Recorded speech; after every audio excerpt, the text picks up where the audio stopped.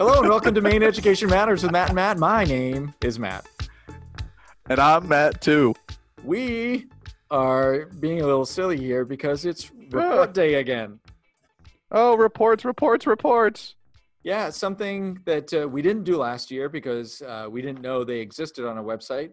So, of course, we gave ourselves more work to do because that sounds just like us. Yeah, that's exactly what we do because if nothing else, we love the work to do. Everything that we love to do, it sounds like work. Hashtag sounds like work, which we get paid by the report, right? Yeah, of course we do. As far as I know, the last contract I looked at, we get paid 0 cents for everything we talked about because our podcast actually makes 0 cents sometimes. See what I did there? Yes. I thought we got paid in imperial credits. Yes. Well, in that case, I would spend them. So let's start and blow right through these because they were really not a lot of information, I didn't really think. Let's start with the first one, which was the Maine Public Charter School Revocation and Non-Renewal Process Report, which is based on LD 307. Right. Here's my summary of this one, that they developed a flow chart of the process of intervention around the schools. So they actually have a process when looking at, are we going to keep the charter school open or not? So we have a flow chart. We have a flow chart. And it's called the intervention flow chart, and it's a chart that flows. I like it. Let's go to the next one. It was based on LD 664. It's the DOE School Board Communication Report. Yeah, because they wanted to, the Education Committee requested that the DOE implement a listserv for local school board members to assist with communication among various local school boards. How'd that go? My notes say the department communicates directly to disseminate the info now. They can, board members can opt into a lot of things. There's a listserv out there, and basically they said, yeah, we have that out there already. And the commissioner meets with the executive committee of the Maine School Boards Association annually. Yes. So if board members want to know things, they have been encouraged to sign up to receive DOE newsroom publications. But, you can't force people what to do.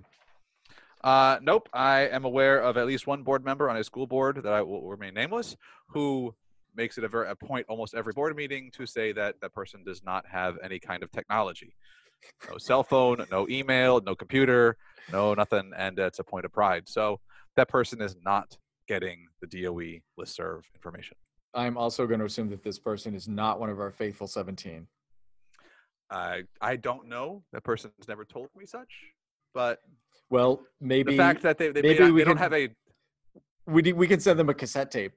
Right. They don't have a device, so I don't know how they would get a streaming podcast. Maybe an 8-track of a recording. Yep. So if any of you out there know how to take a podcast recording and turning it into an 8-track, let us know, and we'll be contracting with you to send that to this one particular listener, because we're going to make this person a listener. This is called differentiation and accommodation, folks. I am sure the proposals are going to come flying in. There's a lot of that 8-track podcasts. That's just the way things are moving these days. Technology is not moving forward; it's moving backward. Let's go to our next one. Speaking of going backward, let's go to the DOE Standardized Testing Opt-out Report, which is based on LD 185. This one I was really excited to read, actually, because I want to see what they had to say. So you go ahead first. Yeah, it first starts by more or less saying that, federal statute requires parents receive a notification indicating their right to request district policies and procedures regarding student participation in state and local assessments. And this would include an opt-out procedure if applicable. So what that tells me is that you have to tell parents when these things are happening. And if your district has created an opt-out policy or opt-out procedure, you have to include that as well. Right? Right. Then it goes on to say that we get all this kind of money, by the way, for having participation, and that participation by federal law has to be at 95%. And so if we didn't get that 95%, then we'd be in trouble fiscally. We're not really sure how much that would be, but it would be definitely losing potentially up to, at the maximum, $53 million, which last time I checked is more than I make in a year Wait, let me check. or in a Um, lifetime. Darn it, yes to both. Yeah. So what goes on to say here is, quote, a lower participation rate below 95% will negatively impact a school's state assessment academic performance within Maine's model of school support.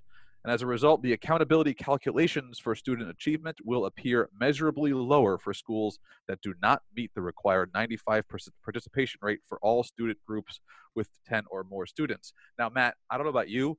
It sounds like a threat. It did a little bit. I've actually partaken in one of those threats to a parent once when they were questioning me about having to test or not, and I said, well, you don't really have to. There's no law that says you have to do this sort of thing, but if we don't have enough of you, we may lose all our Title I funding, which helps kids with math and reading. And this parent said to me, I don't really give a crap about your Title I and how many teachers you'd have to lose. My kid's not taking the test. And I was like, thank you very much. Right. And moved right on. So I don't know how much of a threat that is to a lot of people that don't really understand what that means. Yeah, I don't really want to pull the curtain back too much, but No. the 95% is at a state level. Yeah. And not at a district level. Now, the state will say that, no, all the districts need to be 95%, but the reality is, no, because if there's a district, like a big urban district or a big high population district, and they only get, say, 80%, 85% of their student population, but all the other the smaller rural Maine schools get 99 to 100%, well, the average could be upwards of 95%. Math. So the issue isn't the individual school districts, it's the overall. And that's where the DOE is trying to use that leverage to be like, hey, we need this money because of the 95% participation rate. But the reality is that it's at a statewide level, not a individual district level. That's a point that needs to be very clearly understood. I agree. And that point is not always given to parents correctly, I would say. But I also see the DOE's point of view that, of course, we do need this money. And as long as this is a federal requirement that is not in our state's hands in any way, shape, or form, we can't just decide to forego standardized testing. Well, we could, but then the U.S. government would be like, well, thank you. You'll also forego $53 million. Yeah, thanks for saving us $53 million. Yep. So we'll put that towards billionaires. So that'd be fine. They then gave some findings of things that they looked at to see, like, hey, there's some states that have these things written into law, other states that don't. And then they came out with the recommendation for the end here. And I'll say the recommendations, quote, it is my recommendation that parents and families receive annual notification regarding local policies related to participation in local and state assessments as outlined in federal statute. It is imperative that Maine school districts are given the autonomy to make the decision regarding non-participation policies and procedures at the local level, end quote. So when you said kick the can down the road a few minutes ago, they just blamed all the local communities. Do whatever you feel like doing. Well, that's what they said. They said, hey, about it. We want to make sure that everyone knows 95%. We'll lose our funding. Don't make sure your kids are taking the test, but you decide for yourselves. Yep. Local control, folks. There you go. That's what it is. That's Welcome to Maine. They can provide recommendations. They can say what to do, but at the local level, the school boards and the district decides. So our next one is the DOE Truancy and Dropout Annual Report. Oh, it's an annual report. It's an annual. I know. I was looking for the LD, and then I was like, "Ooh, no, wait! This one happens every single year." There should be maybe they do print these reports every year for us. And we're just finding them because if we had to do that on our own, sounds like work.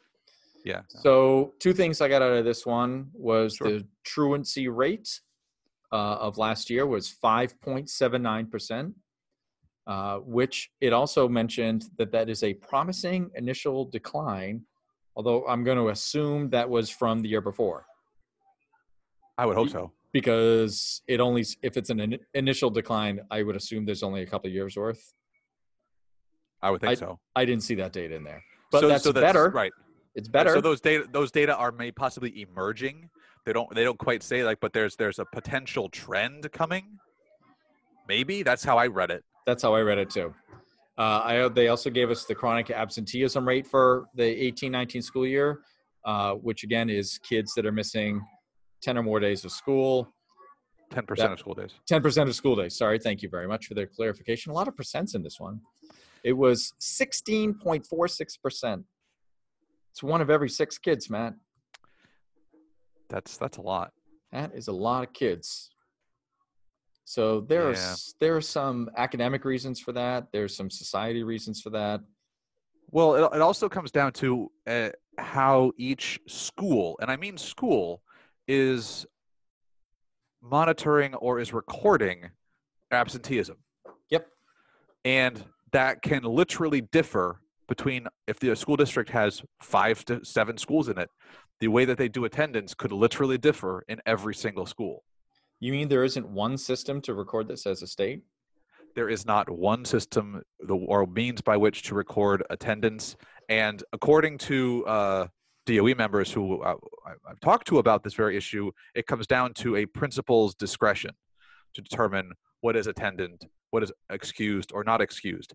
Like, for example, under the current rules and statutes, if kids were to ride the bus and get to school on time, check in for their first period class, then be excused to get on a bus and drive 5 hours to go play a football game, let's say. They're out of school for more than 50% of the day. That means that they're absent. They are absent. They're considered absent from school because they have not been instructional time for 50% of the day. Then my question is, if they're absent for the day, how are they going to possibly play that whatever sport they may be in? I don't know. That's weird. That's part of the problem with the way that the chronic absenteeism metric is being identified and used, because it's completely up to principal's discretion to determine whether it's excused or unexcused, or are they actually here or not? Are they here for 50% of the time? And if so, how are we making sure that that's true or not true? And it's completely dependent upon the principal of the building. Sometimes it seems as if these things aren't thought through all the way. Yeah, I only wish that there was a group of people who could have warned them that this might happen. I wonder. Let's go to our next one. Things that make you go, Our next one, and from what I'm seeing, we only have 2 left. This is the University of Maine System Tuition Waiver Program for Participants in Foster Care report based on LD 1566. Yeah, and it looks like this is a way to figure out, students in foster care, how many of them are getting financial support or who need financial support or want financial support. So I found 2 pieces in the summary that really stood out. One of them was the application process starts in March instead of February. And that sounds like it's more of a barrier because they're shortening the time. But the reasoning was in order to apply, you have to have a letter of acceptance at that point. And some aren't there by the time February 1st rolls around. So they think March 1st will expand the pool of applicants. And the other recommendation they had was the communication needs to be much better between the schools and the kids, especially if they're denied the waiver. They were trying to tell kids what their other options are now, instead of just saying, no, you didn't get the waiver. Thanks very much. It's like, now it's, you didn't get the waiver, but here are some other options in order to help you. Right. Which seems obvious, but is a really good step towards helping these kids get into college more. Agreed. Get them at least on the path and help them on the way. And that we saw that other bill that had to do with awarding diplomas and certifications to students in either homeless or in foster care. And it just seems like this is an area where kids have been falling through the cracks, and districts and even the university system are now working to fill in those cracks. I think so too. It did say that there is around, I'm going to approximate here, around 2,400 Mainers who are of traditional college-going age who are in foster care or have been adopted through the foster care system or were/are in permanency guardianships. But only 3% of those are currently benefiting from this program to attend public school without having to pay for tuition. That's because only 30 new tuition waivers are granted each year. So they're trying to just expand that, make it more knowledgeable, get more kids into the system. I think that's a good thing. Great. And we'll start with our last report. It was based on LD 651. This is the DOE facilitate school access to federal Title I funds and improve the delivery of special education services report. And it was all about the topics were enhancement of response intervention to become an all-encompassing multi-tiered system, facilitation of the process by which schools apply for school-wide status with respect to funds under Title I, increased use of dual certification programs for general ed and special education certifications, reviewing the maintenance of effort funding component of EPS funding for EPS, and improvement of the regional programs that facilitate main care billing for medically necessary services for schools. I like the last one because it gives more opportunity for main care billing, which I've heard can be cumbersome. Yep. And the rest of it is just, let's look at more of the regulations trying to fix this, streamline this. That's really all I got out of it. Yeah, it looks like with this report, they're not done with their work. Yeah, well, to be honest, I think a lot of these reports, as we discussed on our last pod too, they're not like final reports. They're kind of updates. We're like, yeah, this is an issue, and this is what this is what we found so far, and this is what we're gonna keep working on, even if we don't have to report back to the DOE on this. Right. Which I think is a good thing. You know, we love task forces, as we talk about all the time. Yeah, no, they're doing their jobs. They're doing their jobs. Yeah. They're saying this one just says this is what has been done so far. They're not doing any findings. They have no recommendations for legislation needed at this time. Right. But here's what we have to do.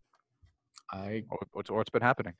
And you know what we have to do, Matt? We have to do these pods weekly because we're talking about testimony. We're previewing hearings. We are going over the reports. We got lots to do. We have a lot to do. It's only January, and we got lots to do. Yeah, and how long does this session go for? Thank goodness it's a short one, which means, I don't know, 3, 4, 5 years. So, okay, perfect. At least there's an end in sight. Yeah. Once the bills all go away, which we know they never go away. They never go away. No, they always continue. Where can you find those bills, Matt? Well, you can find those, but the best way to find those bills, especially if you're listening to this podcast, is via Twitter, which is follow us at Maine Ed Matters on Twitter, on Facebook at facebook.com/Maine Education Matters, on our website, maineducationmatters.weebly.com.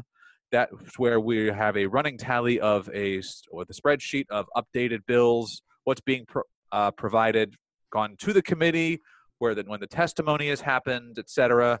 When we posted these pods, and we'll keep track and manage the legislation pathways from there. Yes, we will. We are here, it seems like a couple times a week now. Yep, we are. Just for your faithful 17. We may have to expand that to maybe a faithful 18 or 19. It depends. I'm hoping that in 2020 we can get to 20. And with that, we'll talk to you next week. Bye.